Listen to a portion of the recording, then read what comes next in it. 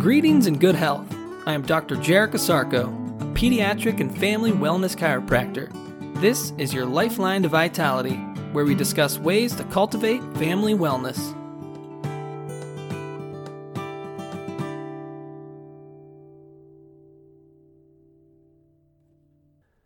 Good day and great health. Welcome back to another edition of your Lifeline to Vitality. Today on the podcast, baby can't latch, tongue tie, or could it be something else? While I am not an expert in analyzing or diagnosing tongue ties, the truth is very few healthcare practitioners are. For example, not all lactation consultants know how to properly assess for tongue ties. Furthermore, not all physicians, dentists, or speech-language pathologists have training in analyzing and diagnosing tongue ties as well. While tongue ties have been observed for over 2,000 years, their possible link to latching problems is fairly recent. One fact is known: tongue ties are congenital anomalies.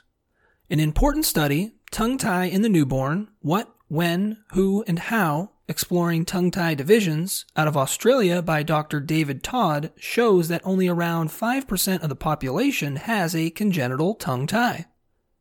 While only 5% of the population seem to have a tongue tie, clinical observations indicate that anywhere between 20 to 50% of the pediatric population is receiving tongue tie revision surgeries.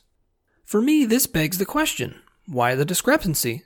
If only 5% of the population has a congenital tongue tie, why is 20 to 50% of the population getting a surgery that aims to fix this congenital anomaly?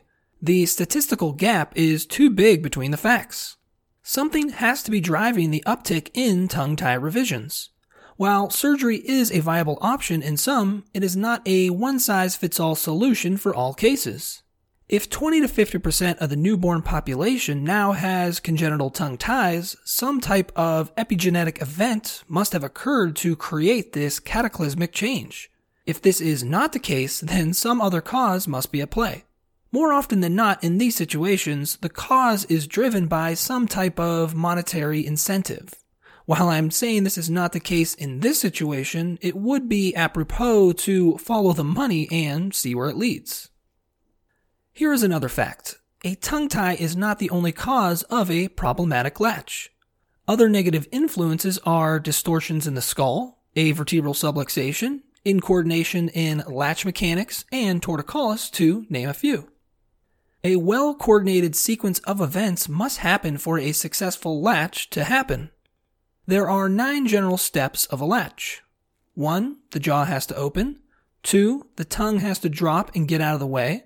3. The nipple has to come in. 4. The jaw closes part way. 5. The tongue comes back up. 6. The lips close and must maintain tension to keep a seal through suction. 7. The sides of the jaw have to come up. 8. The tongue has to ripple from front to back. And 9. The infant then has to perform a sucking and swallowing motion. The nerve system controls all the muscles and joints involved in the latch. All the body parts must be orchestrated in their proper balance to work effectively.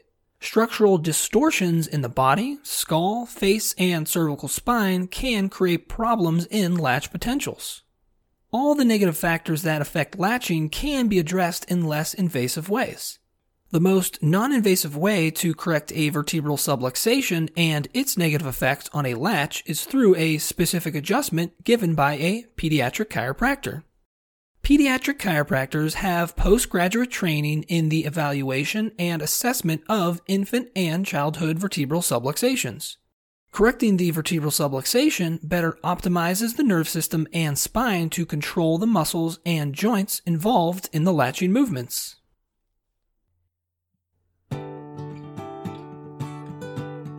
Thank you for listening. For even more information on how chiropractic can benefit you and your family, please check out my website, ohiospecific.com.